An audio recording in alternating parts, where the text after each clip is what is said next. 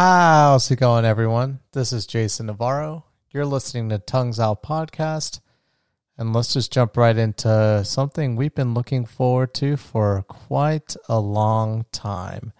So if you've been if you've been listening to my podcast for a while now, you'll know in recent times, two things I have been excited about. One, being a parent.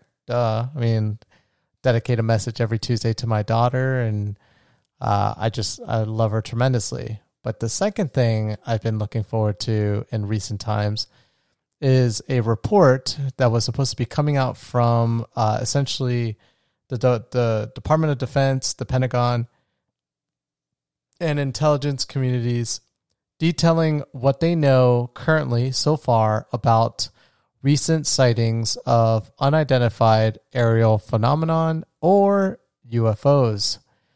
Well, ladies and gentlemen, that report finally came out today, and spoiler alert, no, we don't know for a fact if things are alien or not. Us, the people, the government probably has some level of degree of understanding, but just to put it in perspective as well, the scope of this,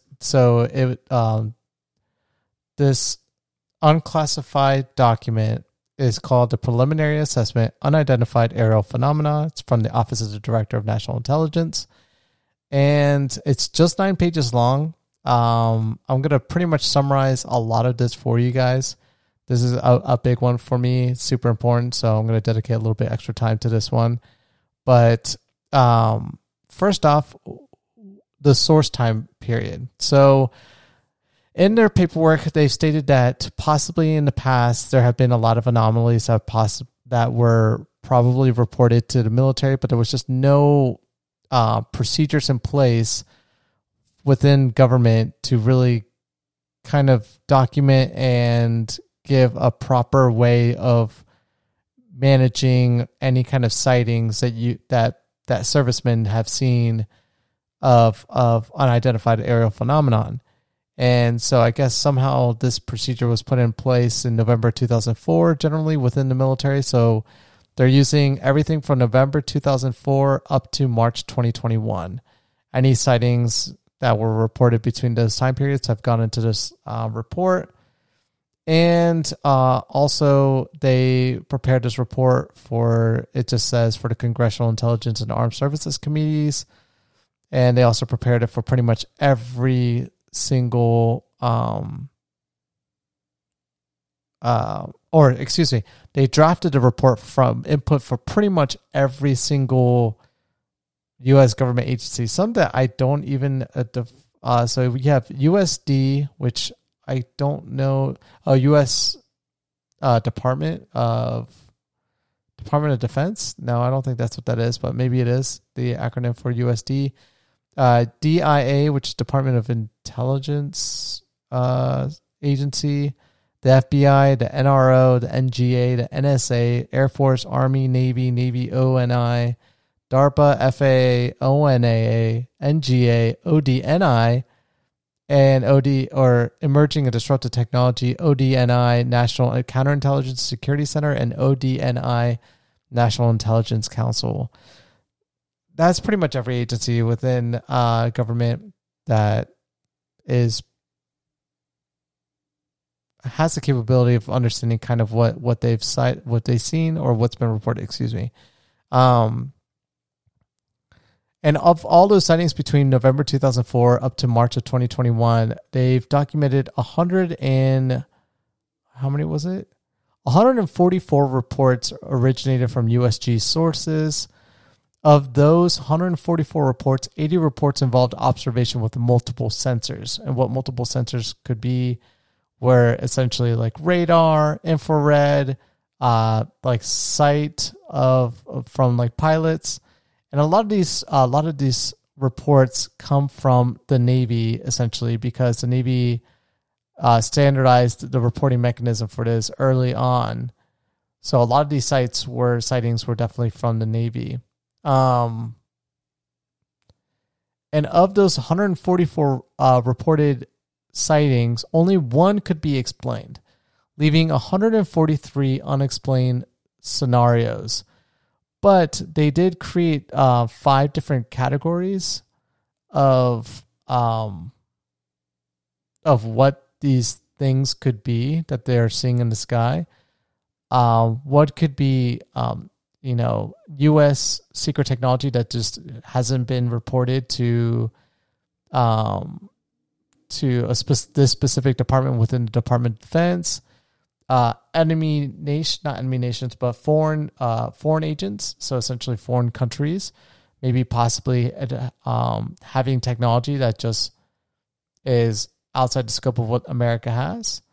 The third would be some kind of Earth-based phenomena or space-based phenomena that science doesn't know yet about. 4 could be technological anomalies. So essentially maybe errors with sensors or whatever. But they said that 4th category definitely not the case. And then the 5th was unknown. Other. The 5th category was other. So they couldn't even put extraterrestrial as a category. They pretty much lumped everything else that didn't fit in those 4 categories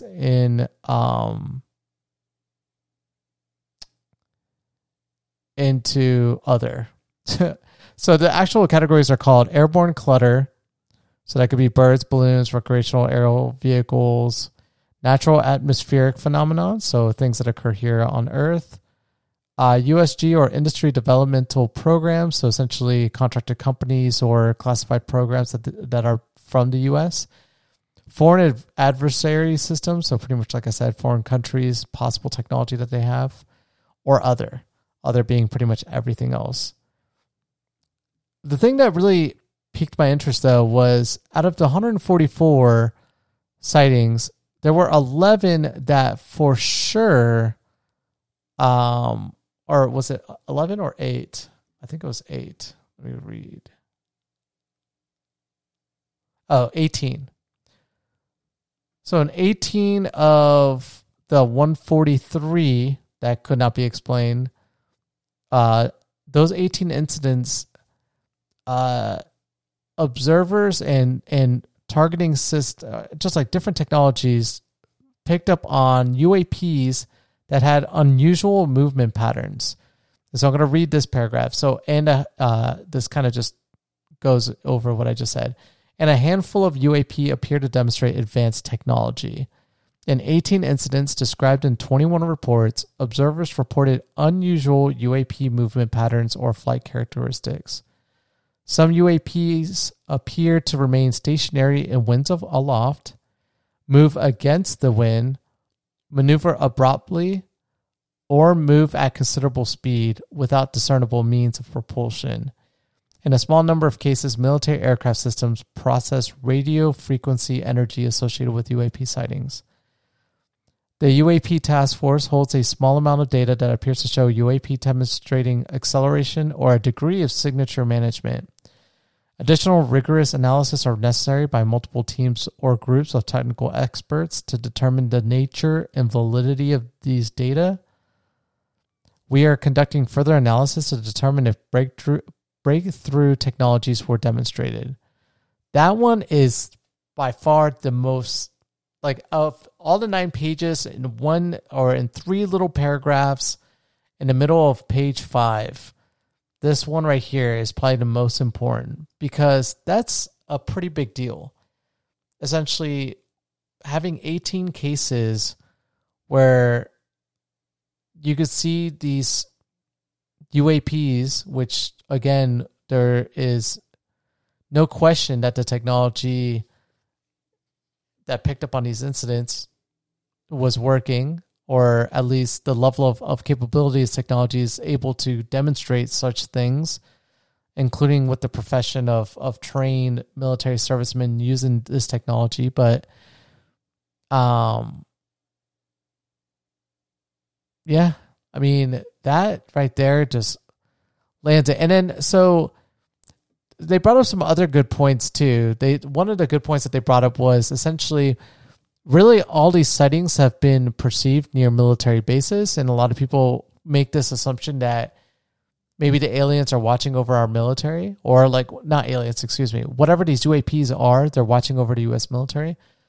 But in this document, they put a very good point, which could be a certain type of bias, which essentially this bias is all the best advanced technology is more than likely held by our military. And so, of course, it makes sense that the military is observing these unidentified aerial phenomenon more so than any other source of areas that could potentially, record this or document this or report these things.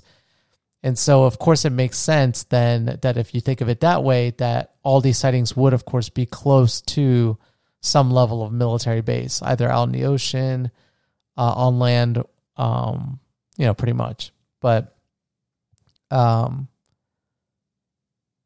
they bring up the point that this should be further investigated and that they're going to be putting additional resources to this because this can pose some level of potential national security challenges because if these technologies do exist, they circumvent all levels of capability that the U.S. government has at the moment, which is a pretty big deal. And then the other one is airspace concerns. Essentially, we need to research this because the main thing is pilots, ensuring their safety, ensuring the safety of other people that could potentially get into accidents with these things.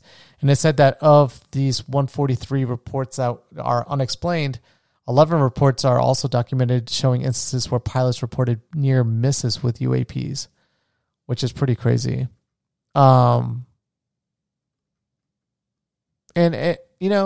my thoughts on it is that there was a part of me, of course, a small part that really hoped for more visual based evidence, not really just like a 9-page report.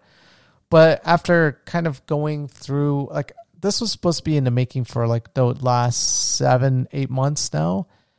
But, I got super excited early on, but then I started to kind of get more grounded with the idea after reading just from really intelligent people what is more to be expected.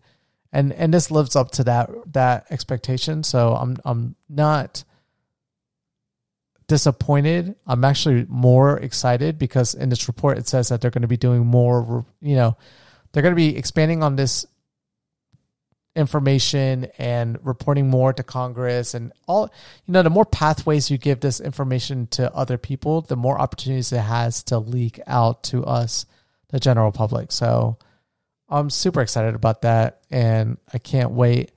But this is the day, guys. June 25th, 2021 is the day that we get to hear about the unidentified aerial phenomenon.